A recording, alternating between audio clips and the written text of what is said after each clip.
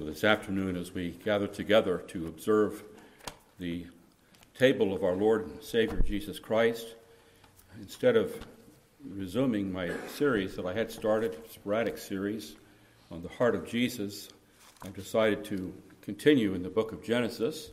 And so I invite you to turn with me to Genesis chapter 3. And we want to read together verses 16 and following. But let me just say, as you're turning there, that after Adam and Eve sinned, God questioned them about what they had just done, and then he pronounced a curse on the serpent, and the curse, it contained a wonderful promise for the first pair, and that promise is set forth in verse 15. I will put enmity between you and the woman, God says to the serpent, between your seed and her seed, and he shall bruise your head, and you shall bruise his heel. So God promises that there will be two kingdoms, two seeds, and ultimately there will be a Messiah, a champion that will be a seed par excellence that will crush the serpent. And then God turned after this to Adam and Eve, and he let them know that as a result of their sin, there would also be consequences for them. So now he turns from the serpent to Eve and then to Adam. Verse 16, to the woman he said, I will greatly multiply your sorrow and your conception. In pain you shall bring forth children. Your desire shall be for your husband, and he shall rule over you. And then to Adam he said, because you have heeded the voice of your wife, and have eaten from the tree of which I commanded you, saying, you shall not eat of it, cursed is the ground for your sake. In toil you shall eat of it all the days of your life. Both thorns and thistles it shall bring forth for you, and you shall eat the herb of the field. In the sweat of your face you shall eat bread, till you return to the ground, for out of it you were taken, for dust you are, and to dust you shall return. Before we look at these words together, let's pray once again for the help of God. Holy Father, we thank you and bless you that even these words that, as we read them, they're discouraging to read because they tell us of the results of our sins as well as the sins of our forefather and foremother. And we confess, Lord, that all too often we have been like them. And yet we do pray that as you gave grace unto them, that you would grant grace unto us, and especially that this would come to us afresh this afternoon as we meditate upon what our Savior has done to redeem us from this curse. We pray this in the name of Christ our Savior. Amen.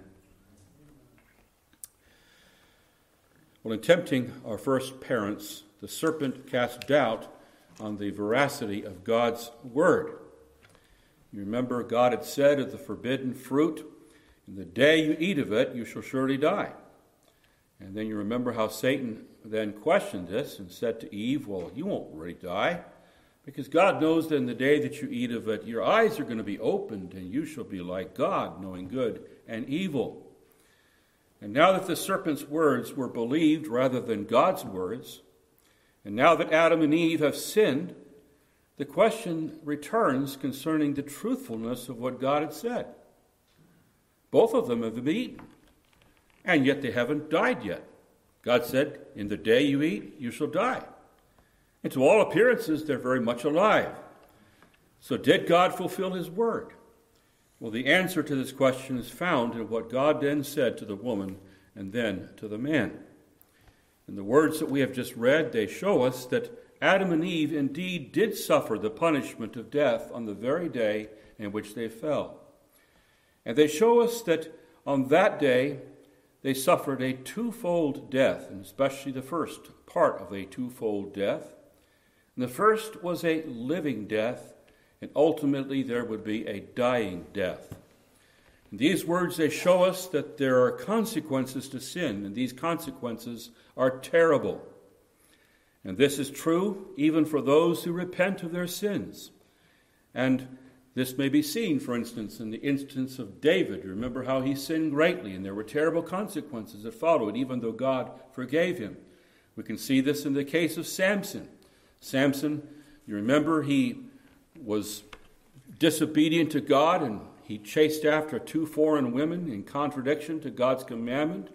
And yet it seemed like even though he did this, everything's going right. He's winning one victory after another over the Philistines. But then finally, as he revealed the secret of his strength to Delilah, the second woman that he chased after, he was captured by the Philistines. And then the consequences come. And they're summed up in Judges 16:21. Then the Philistines took him and put out his eyes and brought him down to Gaza. They bound him with bronze fetters, and he became a grinder in the prison. And taking these words as the subject of his text, there was one preacher that preached a sermon entitled The Effects of Sin. And this fits in with our theme this afternoon, the consequences of sin. And here was his outline of what we read there in Judges chapter 16. First of all, the blinding effects of sin. Second point, the binding effects of sin. And thirdly, the grinding effects of sin. Sin blinds our minds, binds our enslaves our wills, and then grinds us down in misery. Well, just as the effects of Samson's sin were awful, the consequences of the sin of Adam and Eve were awful, even more so. And as believers, we need to remember this. When we're tempted to suppose that as believers, well, the consequences are not going to be that bad, we'll just say we're sorry, God will forgive us, and we'll try for a while not to be so bad. And we need to remember the history of Samson. We need to remember David. We need to remember the consequences that came to Adam and Eve. And we do well to take heart to the words of the Puritan Thomas Watson, who said, "Sin is the womb of our sorrows and the grave of our comforts." In addition to providing a warning to us when we're tempted to sin, the 4 verses that we just read, they also provide us with what we need to make sense of the troubles that are in the world. Genesis 3 teaches us that sin renders life to be a burden. It afflicts us with great pain. It renders us abject failures. And this perspective, it conflicts radically with the secular mindset. The great Christian philosopher Francis Schaeffer, he writes this: non-Christian philosophers almost universally agree in seeing everything as normal, assuming things are as they always have been. The Christian sees things now as not the way that they always have been. And that's what we have here. And we have the instruction about how it was and how it changed. And with the help of Genesis 3, we understand now that we live in an abnormal world. This was not the way God first made it. And we know that sin has invaded this world. It's corrupted it so drastically that it can only be restored by a divine Savior who is indeed God himself. And from this passage, we learn that in our fallen state, life apart from God consists of dying and then of death. Our nation, it's in the grips, I think, of the most radical political division that I think most of us can even remember.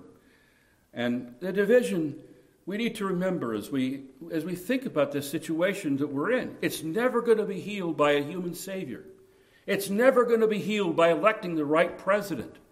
In the midst of our struggles and pain, there is a lesson that this generation needs to learn. God is so cursed, you see, the life of sin and unbelief, that the rebellion of mankind, it will fail. All of his efforts to fix his problems, maybe they will help a little bit, but ultimately they will fail. God has injected a poison, you see, into our lives as fallen creatures. And his purpose in doing this is not that it might destroy us, but it's rather that he will destroy our efforts to save ourselves, and that he will drive us to the only way in which we can be saved, and that is through our Lord and Savior, Jesus Christ. Now here we discover that God indeed does fulfill his threats of death. But he does this in 2 stages. He does this, as we mentioned, first of all with a living death, and then with death itself, a dying death. As the Protestant reformer Johannes Brenz put it, Adam's every death after the fall took the form of a death rattle. Indeed, he says, even though Adam lived 930 years after committing this sin, he always remained exposed during those years to a temporal death, and his bodily existence was nothing more than a continual exhaling of his last breath. So too is our life in this world no more than a meditation on death or a training exercise for death, to which we hasten with as many steps as the days, hours, and minutes of the life that we lead. Quite a graphic picture, every breath being a death rattle. That's the way it was for Adam. That's the way it is for us. And yet, as the whole book of Genesis puts it and teaches it, this passage, it has a profound word of grace to us. And the fact that the death that God threatened didn't come in all of its severity in one fell swoop, this displays God's grace. In the curse that was pronounced on the serpent, there is a gospel promise, as we've seen. And this is another manifestation of grace. And the way that the tribulations that are pictured in our text drive us back to the Savior, even this itself is a means of grace. Well, this passage, it sets before us 5 consequences of sin. And each of them teach us not only the folly of sin, but why we need to cast ourselves upon the grace of God. And in the 5 headings that are printed in your bulletins, I've taken my cue from the exposition of Richard Phillips. We've reworked these points, but instead of strictly going by the language of the text, these 5 points are the lessons that we have one after another in this passage. And it should be noticed concerning each of these points that each of them lists a consequence of sin.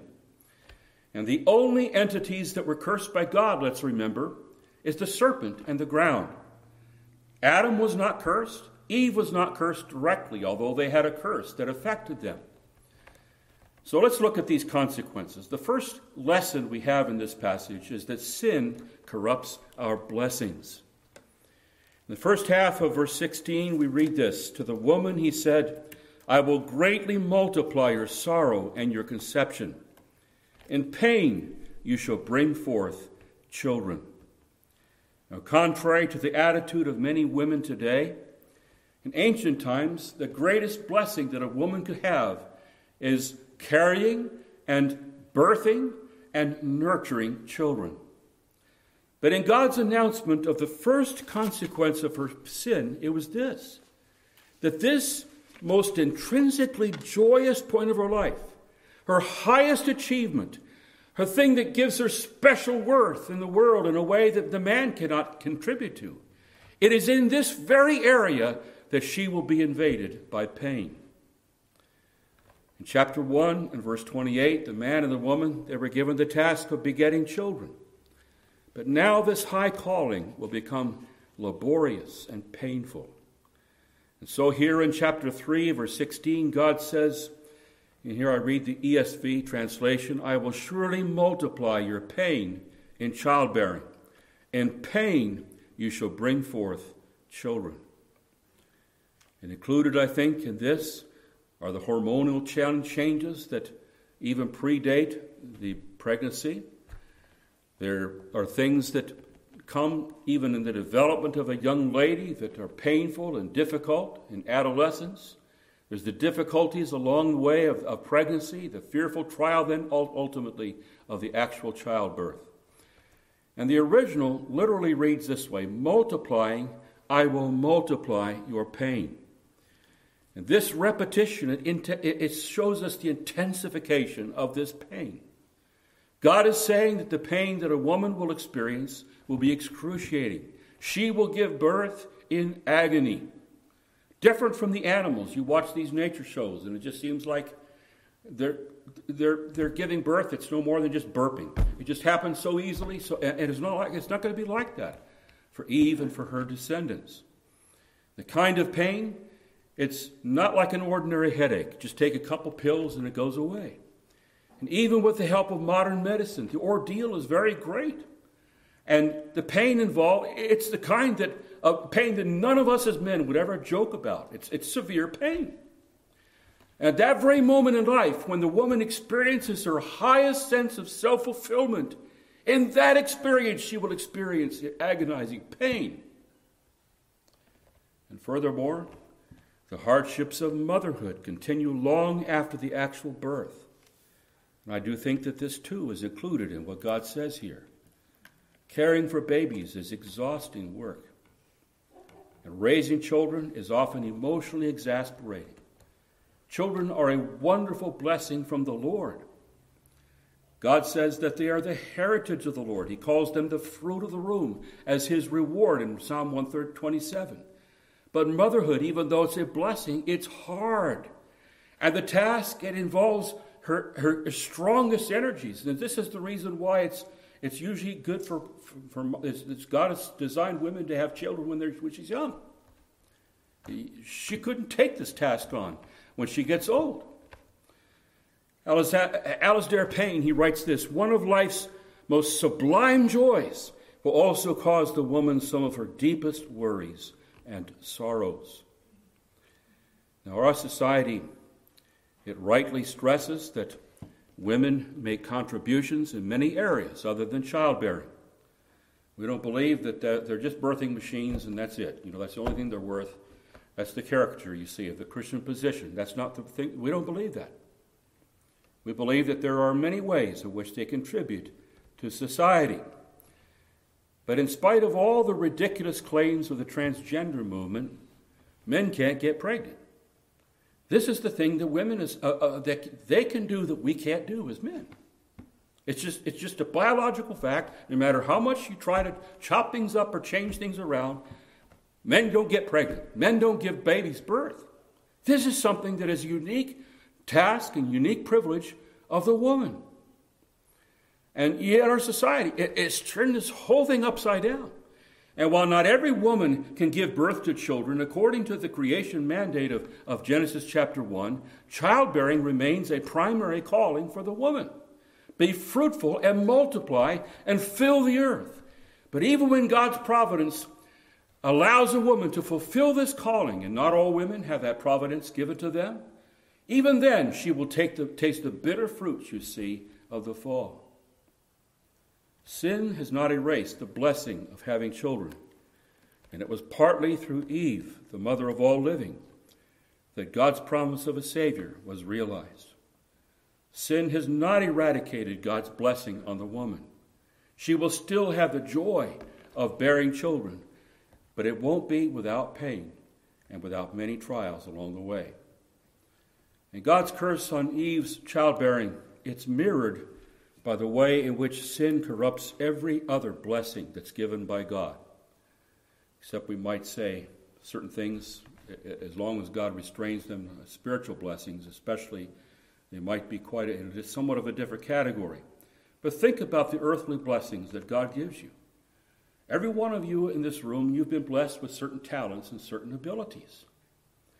Every one of you have abilities that are unique to you. But at the same time, every one of these blessings, every one of these talents, as it's used or misused, is corrupted. It's affected by the fall, by sin. How often it is that a wonderful performance is corrupted by pride. And before that performance were many hours of sacrifice.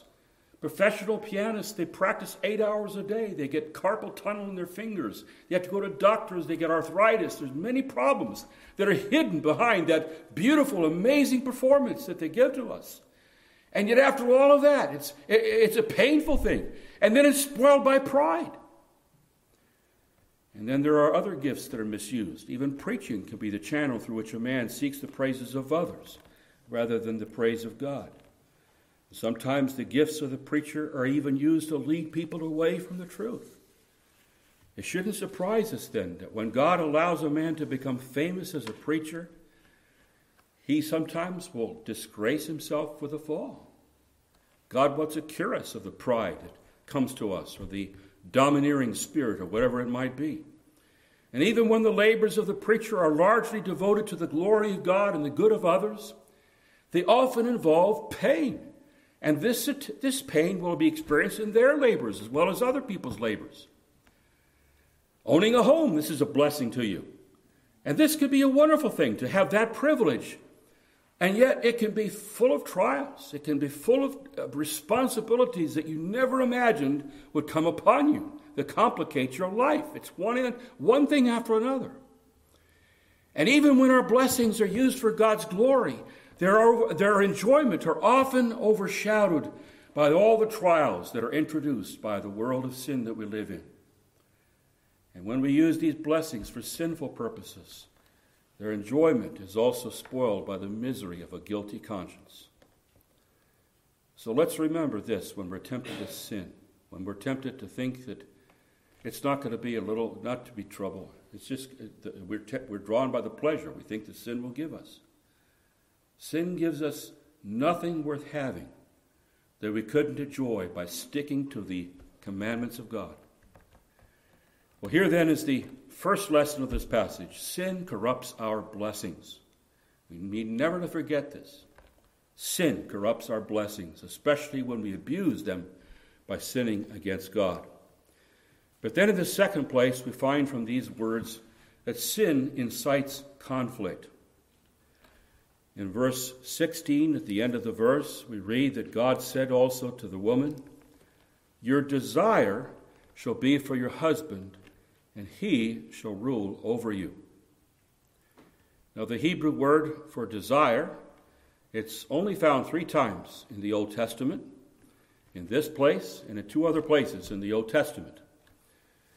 In the Song of Solomon, chapter 7, verse 11, it is used in a decidedly romantic and a positive way. "I am my beloved's, and his desire is for me." Same word. And clearly in that place, the word is used to describe the feeling of mutual attraction between 2 lovers. And taking this to be the meaning also in Genesis chapter 3 at verse 16, some commentators, they imagine that Eve is saying, so to speak, well, if childbearing is going to be cursed with pain, I think I'm just going to opt out of having babies. I'm just going to say, okay, I won't take that part of life. I'm just going to opt out. And so God, he responds by creating her. You see this overriding urge that overrides, you see, that mentality to be attracted to a man. And her desire will be for him. And then before long, she has a baby. She's got the pain anyway. And experience seems to confirm this interpretation, because many women are overwhelmingly preoccupied with getting a man. No matter how hard they try not to be, it happens. Can't live with him, can't live without him, as the proverb goes. And so some, they conclude that the solution for the Christian woman is to find her identity not in, you see, a home or in the intentions of a man, but in communion with the Lord Jesus Christ. So that is one interpretation, which is taken from Song of Solomon. And while this interpretation of a woman's desire for a man is true to life, I believe it is probably not the intended meaning in this particular place. And one weakness of this interpretation is the attraction of the woman for the man.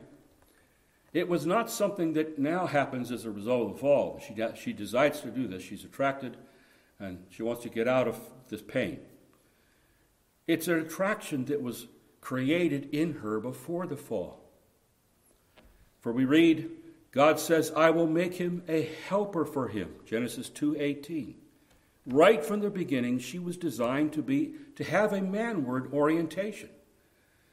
But an even stronger reason for another interpretation is found in the other place in which this word for desire is used, and it's much closer in the Bible. It's found in the very next chapter, and so it seemed like the writer to the book of Genesis is using the word in the same sense in both of these chapters. In chapter 4 and verse 7, God reproves Cain for his anger over God's acceptance of Abel's offering, but his rejection of Cain's offering. So Cain is all mad because God didn't receive his offering, and God reproves him. And we read here that God says, "If you do well, will you not be accepted? And if you do not do well, sin lies at the door. And it's," referring to sin, "it's lying at the door. Its desire is for you, but you shall rule over it." In this verse, it describes sin being like an animal almost, is crouching at the door, and it wants to overpower and dominate Cain. And because his offering's been rejected, he's seething with anger. And in this emotional state, he's easy prey for this sin, because sin is crouching lion-like, waiting to pounce on him. And in this place, you see the word desire. It means that this sin wants to dominate you. It wants to control you. And not only is this instance closer in the Bible to Genesis 3:16, the next chapter, but its expression is nearly identical. In chapter 4 and verse 7, the desire of sin to dominate Cain, it needs to be overcome by something else. It needs to be overcome by Cain ruling over it. Likewise, in chapter 3 and verse 16, the desire of the woman to dominate the man is overcome by his rule over her. And she has not embraced her role of being a helper to her husband, and this happens. As Derek Kidner, he laments, to love and to cherish, it becomes to desire to dominate.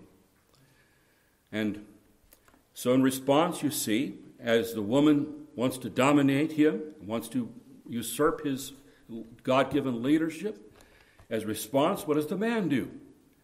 He doesn't respond to say, well, love you here, love you here. I guess, you're the best one, and I'm just going to have to lie down here. No, he doesn't do that way. He fights back. He fights for his territory. And so often he domineers her with heavy-handed leadership and maybe even tyrannical rule. And therefore, instead of the loving harmony and the loving joy that should exist in this relationship, conflict characterizes this relationship. So what God is forecasting here is that now that the fall has taken place, conflict has injected its poison into this most precious relationship of a man and a woman. Now, this doesn't mean that the principle of male leadership is a result of the fall. In 1 Corinthians 11, 2 Timothy 2, in both places, Paul grounds his teaching about male leadership in the order of creation, the fact that Adam was created first and then Eve. And furthermore, the fact that the woman was created to be the helper for the man. This supports male leadership in the marriage and in the church. This is the biblical teaching. We don't have time to go into all the details, but it's very plain. It's set forth in the Scriptures. So what's being introduced by this curse? It's not the curse of male leadership, but it's the curse of strife now in the marriage, where they're fighting for dominance, you see, the man and the woman now together in the marriage. And in this situation, both the man and the woman are at fault. This is what's assumed here in Genesis chapter 3:16. And just as it's common for the woman to seek control in relationships, it's also the common sin, you see, for the man to rule with anger and for the man to rule with self-serving heavy-handedness at times, to domineer and to respond in a way that makes them both even more angry. Well, just as the entrance of sin into the world corrupts marriage, sin, I want you to see, it doesn't only introduce this into marriage, but it introduces conflict into every other relationship. This is what sin does. It brings conflict. Children rebelliously disrespect and disobey their parents. And so what do their parents do? They're tempted to be sinfully harsh or sinfully, on the opposite hand, sinfully negligent of their children, just letting them do whatever they want to do. And in the workplace, employees and employers, there's this tension, there's conflict. The employees get careless about their work, so the boss gets unreasonable. Or maybe they're reasonable, as it makes the employee discouraged. Does he want to do it anyway? And so a conflict takes place. In this state, there are rulers that rule in a tyrannical way. And in response, the people make it very difficult for the rulers to rule. And so in all these relationships, God tells us that this has been introduced now by the fall, that sin brings conflict in human relationships. And of course, this is not how God intends that we function in all these different relationships. As the Reformer John Calvin puts it, God is not here teaching us as a master or legislator, but only denouncing judgment as a judge. As a result of your sin, he's saying, you sinned, this is what you went after, this is what's going to happen. And therefore, Christian wives, they mustn't use this curse on marital relationships as an excuse for nagging their husbands. And husbands mustn't use this as an excuse to abuse their wives. And this passage, it doesn't also, we should say, suggest the excuse that while marriage worked in the garden, it's never worked since. It's obsolete. We need to come up with a different plan. That's not what we should conclude from this. The solution of radical secularism is to reject marriage, and so marriage rates have precipitously fallen in our society. What's happened as a result of children being raised now without fathers? What's happened as a result of them being raised by gangsters instead, and they're being raised by others that will do them no good?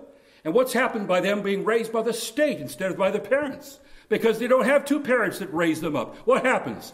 Pillaging and robbing and killing. That's what happens. Society disintegrates. We're seeing it on our televisions night after night. We're getting what we deserve. We're getting what we planned for, as it were. Having refused to turn to God and His grace to live in accord with His word, secularists, they reject the pattern that God has set, and they reap the consequences.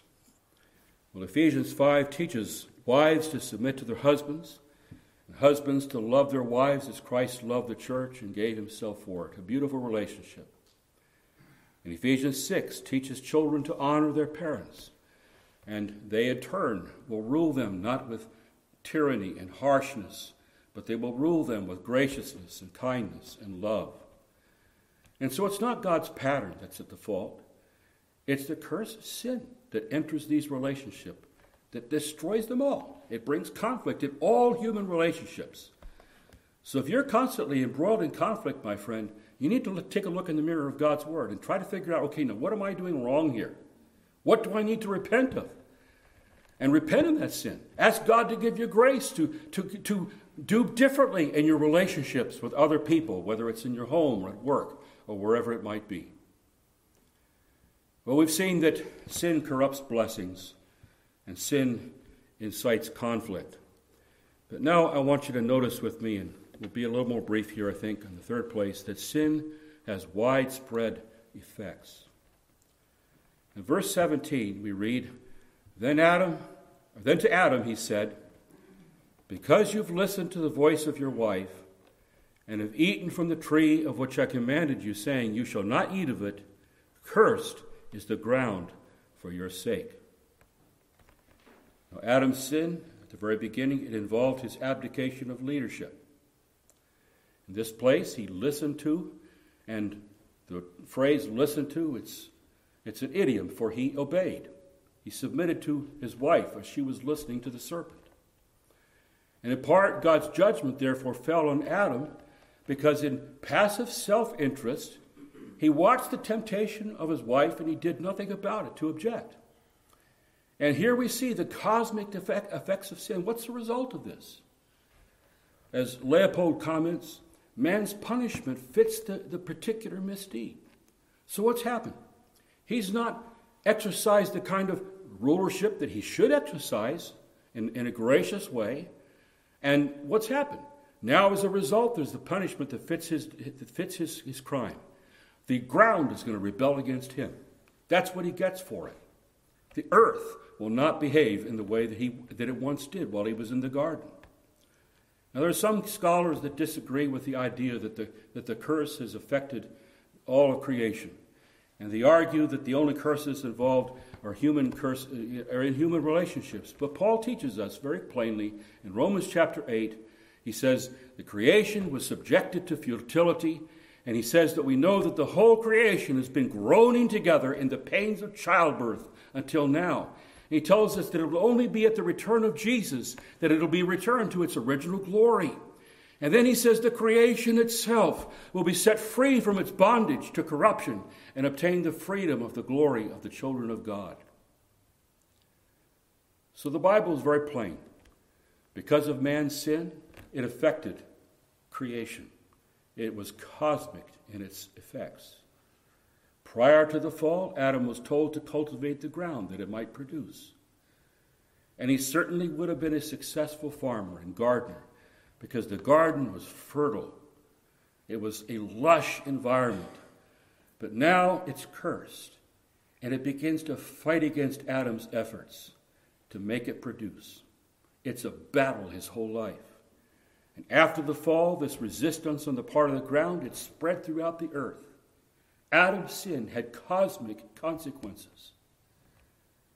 Now, all sin has this tendency to extend far beyond what we think it is right now.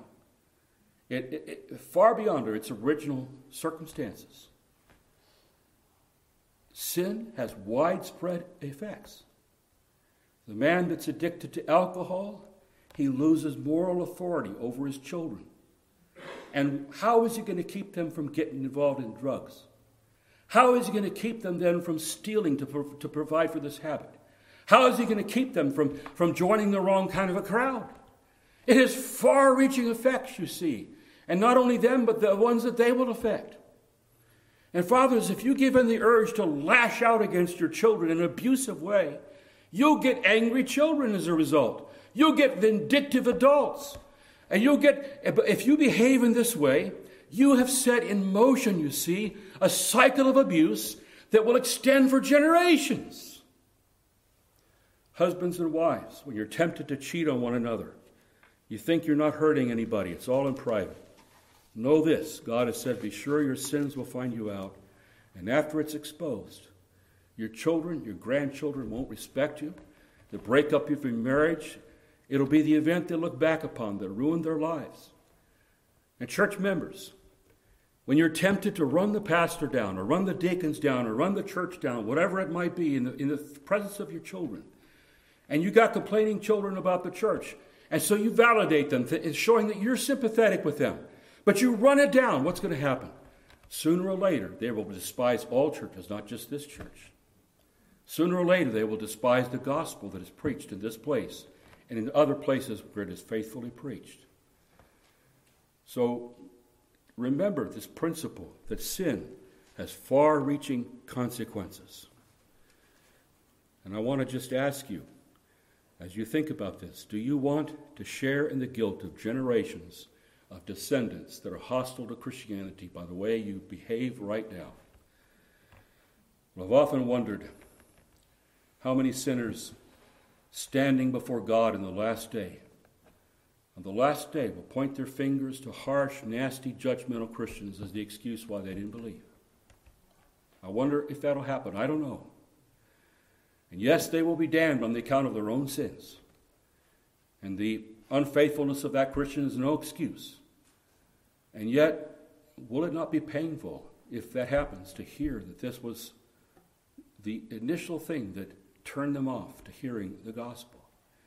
And even if this doesn't happen on the last day, won't it be a grief to you in this life to discover down the road that this was something that turned them off?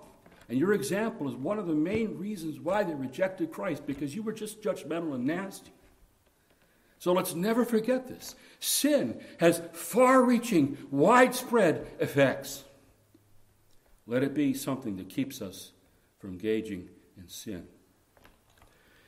And then now, in the fourth place, sin generates frustration. Now notice what God says at the beginning of, or actually in the middle of verse 17. Cursed is the ground for your sake. In toil you shall eat of it all the days of your life. Both thorns and thistles it shall bring forth for you, and you shall eat the herb of the field. In the sweat of your face you shall eat bread. Now God's curse, it doesn't remove the ability of the man to obtain food. In his mercy, he's able to provide for himself by planting gardens and the like. But the curse, although it doesn't remove his ability to feed himself, it makes it very difficult. It makes our efforts to provide for our families painful even. In our earlier studies, we saw that God originally gave man work to do, and this wasn't something that came as a result of the curse, but it was in his pre-fallen state. But sin took that which was at first delightful, caring for that garden, and it made that work now to be dreary and backbreaking as a chore. And the word that's translated toil near the end of verse 17 in the New King James is translated pain in the ESV. And referring to the ground, God says this, in pain you shall eat of it all the days of your life. And the Hebrew word here is the same word that's used back in verse 16. I will multiply your pain in childbearing. So the woman gets pain in childbearing, and the man gets pain, you see, in providing food. For the woman, her pain is connected with bringing children into the world and caring for them after that point. But for him, with all the work that it takes to provide for his family. Now here there's a parallel between the pain of the woman and the pain of the man. For her, the sufferings that she will endure will be connected with her highest fulfillment in life. It's her capacity as a mother. And likewise, in a parallel way, for the man, this high calling that he will be the provider, this is touched also by pain. And so in one way or another, Job 7, verses 1 and 2, speaks for every breadwinner. Has not a man hard service on the earth? And are not his days like the days of a hired hand? Like a slave who longs for the shadow. He's longing for the day to get over. They worked 12 hours in those days. And like the hired hand who looks for his wages. Well, our text also tells us that this weariness and this pain, it won't be short-lived. At the end of verse 17, we read, in toil you shall eat of it all the days of your life. In verse 19, we read, in the sweat of your face you shall eat bread till you return to the ground. And the longer that one labors, the more painful and wearisome the labor gets. We can't escape it. As I'm getting older now, I'm feeling it. Some of you getting older, you know what it's like. But just even sitting in my desk, I get cramps in my legs. I got to get up once in a while. And this did happen years ago. And my physical discomfort is very small compared to those that do hard physical labor at my age. And for others, the tedium and weariness that we experience is more mental in nature. But surely whatever it is, the weariness and pain is greater, obviously, for the millions of farmers that had to get behind a bucking plow and have it jerk around and have to hold on to this thing and be doing that when he's 100 years old. Can you imagine what that's like? 12 hours a day doing that? The pain must have been great. They didn't have John Deeres and the like back then. One way or another, though, all of us, we experience in this condition lifelong and irrevocable pain in connection with our calling. No repentance, nothing we can do is going to remove the curse from the ground. And then in addition to the weariness and pain of these labors, this passage plainly teaches us that sin produces frustration in man's God-given work of providing for his family. And for men whose identity is largely tied up in their work, one of the most difficult aspects of their work is its frustration. In verse 18, God says this, both thorns and thistles it shall bring forth to you. And these words, they indicate that nature is not going to respond the way we want it to respond. We want it to grow fruit and tomatoes and the like. That's what we want. And we fail to achieve our goals, you see. And there's thistles that come up instead. And this curse, it's constantly experienced by those that labor to tame nature, whether it's farmers or vineyard owners or landscapers or others that seek to work outside and the like. No matter how hard you try to eradicate these issues and how hard you try to eradicate weeds, the weeds are just like sin. I had one woman tell me years ago, sin is just like trying to pull dandelions. You got to get it out by the root or it's no use. And most of the time it breaks, doesn't it, before you get it out by the root. That's the way sin is. The weeds come up. They keep on coming up. And if you do get it out of the root, there's all kinds of seeds that fly around and they grow anyway. We can't, with all of our efforts, eradicate this difficulty from the earth. Martin Luther, he wrote that whenever we see these troubles, together with other thorns and thistles and weeds of our life, he says we are reminded of sin and of the wrath of God. All the fields, yes, almost the entire creation is full of such sermons, reminding us of our sin and of God's wrath. Well, the same kind of frustration, it's experienced in thousands of other ways. I experienced just a little bit of it. You know, God has to take us as pastors and give us a little bit of this medicine as well, so that we know what you go through. I had a little bit of this frustration this week in trying to fix our toilet lines. Worked all afternoon, and this was prime study time that I needed for this sermon. But God knew I needed this experience better than those hours to write more for this sermon. And it was totally frustrating. Was not able to cure the problem. Made it worse, in fact. Tried to take off a sleeve, joining some old pipes together, and then I tore those things up, and finally we're calling in the experts. And so hopefully we're limping along between now and then. But God just gave me a little experience, you see, of what people have to do when they deal with this as plumbers. Plumbing makes me pray, and makes me realize my limitations. And there are others, you see, that they go through this day after day. There are frustrations in their work. And even in research, there's frustrations that come. Likewise, with those of you that are computer experts, for instance, you're maybe some expert in some technical field, and maybe you don't have the back-breaking, painful labors of the farmers in that sense, but you too know what it's like to have a whole day of frustration and not being able to accomplish what you wanted to do. And by the way, pray for our brother Tony. He's been having months of this frustration with trying to get QuickBooks up online to take care of our finances as a church. Well, knowing that such frustration and pain are sure to come, it prevents us from disappointments. There's some value in seeing this. Because you see, if you begin your Christian life imagining that because you're Christian, everything's going to go smooth, everything's going to go hunky-dory, from then on you're not going to have troubles, you'll be bitterly disappointed when the thorns and the thistles begin to sprout up. And this is why these health and wealth gospels do such a disservice. They're frauds. They tell you everything's going to go wonderful. God wants all of his people to go first class. Just have to have enough faith and a little money to contribute, by the way, to them. And if it doesn't go that way, the people get disillusioned. It doesn't happen that way. And here I also want to say something to you young people. Life is hard work. I know this is a discouraging sermon, but it's just, we have to be realistic here. Life is hard work. And therefore, you need to understand in advance that there's going to be frustration and pain.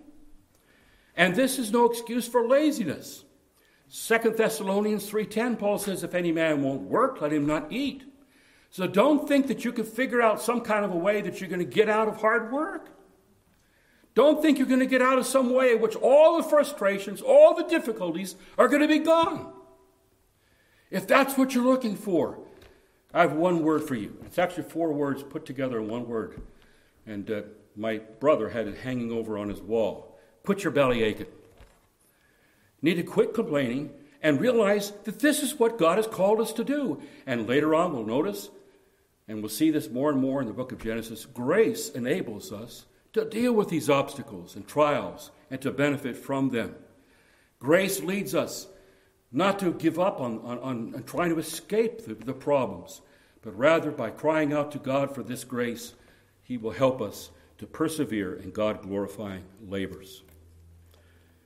Well, this brings me now finally and briefly to our final point, that sin is consummated in death. If a living death wasn't bad enough, God's final curse declares that a dying death will be our portion in the end. In verse 19 we read, in the sweat of your face you shall eat bread until you return to the ground. For out of it you were taken. For dust you are, and to dust you shall return. There's one bumper sticker that tells the unvarnished truth. Life is hard, and then you die. There's living death, and then there's dying death.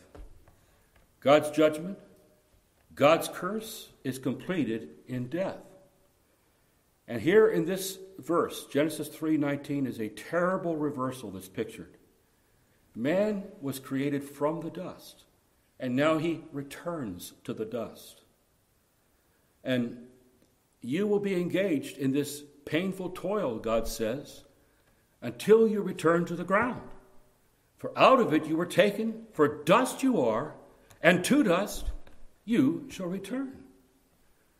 And at the end, here's the agonizing truth. It's the cursed ground that wins the victory. Man was supposed to subdue the earth, and the earth subdues him. He is then put in the ground. He comes back into his original state. From dust he came, to dust he returns, until he sadly deteriorates, until he is transformed into dust. And this wasn't God's original intention. But he threatened death, and God keeps his word. We die. And of course, the exception would be if Jesus comes back before we die. But I want to conclude on the note that is highlighted at the bottom of your outlines. There's grace in the midst of judgment. Thank God the Bible doesn't end with Genesis 3:19. Bless God for that. And throughout this judgment passage, God's grace makes its appearance. And while the woman will suffer, she will still bear children. While the men, they will have their trials and pain, they too will labor. They still will be able to provide. And while Adam will get his food by the sweat of his brow for 900 years, he still will be able to eat those 900 years. And we should also notice that while they will be subjected to conditions that are the result of the curse, it's interesting that God never curses Adam directly. God never curses Eve directly. He doesn't say, he says, cursed be the ground because of you. He doesn't say, cursed are you. He says, the cursed be the ground because of you. And so God doesn't directly put them forever under the curse. And this provides an opening for the gospel. Through the gospel, even in this life, the believer experiences a partial reversal of the curse. More and more, by God's grace, we learn to tame, as it were, the earth. We learn how to deal with conflicts in our marriages. We learn to love our wives. We learn to submit to our husbands. We learn how to love our children, how to care for them. We learn how to counteract struggles and conflicts. And under the blessing of our prayers, God is pleased often to bless our labors abundantly.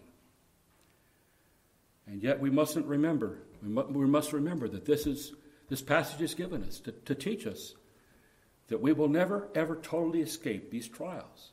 And all of this, it's calculated by God's grace to teach us not to put our hope and to put our zeal and everything into being successful in this life. It's going to disappoint you one way or another.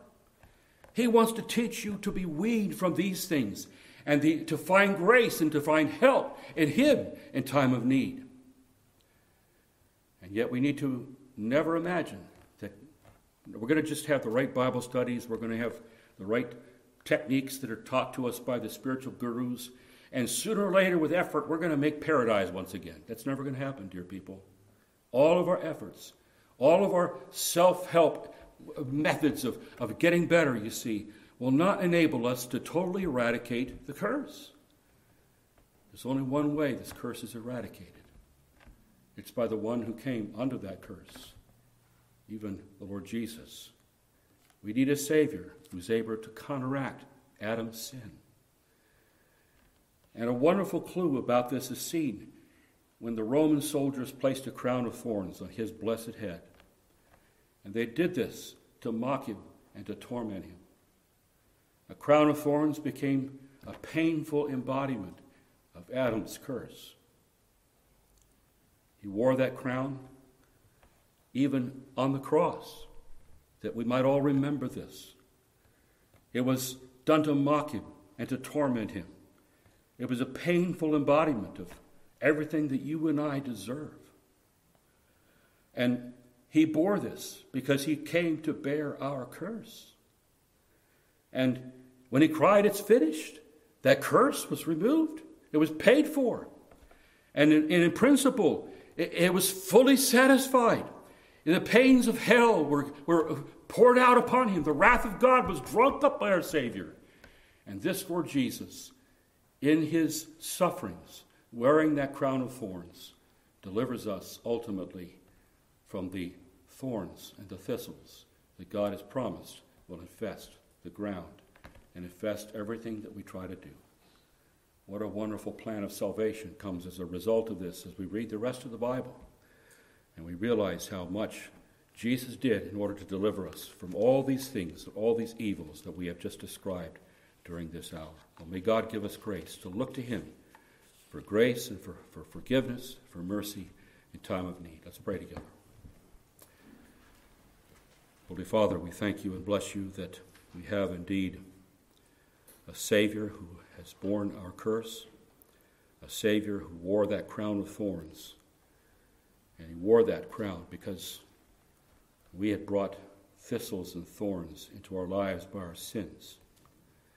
And we do thank you that there's coming a day when not only we ourselves will be fully delivered, but also even this whole creation, the curse will be reversed. And someday it will be lush and glorious and beautiful once again. All the conflicts will be gone, all the struggle, all the pain, all the evil, all the hate, all the war, all the death will be gone forever. Oh, Lord Jesus, how we long for that day. Hasten that day, we do pray. And meanwhile, help us to put our trust in you, to follow in your footsteps. We pray this, O Father, in the name of your Son, the Lord Jesus. In his name we pray.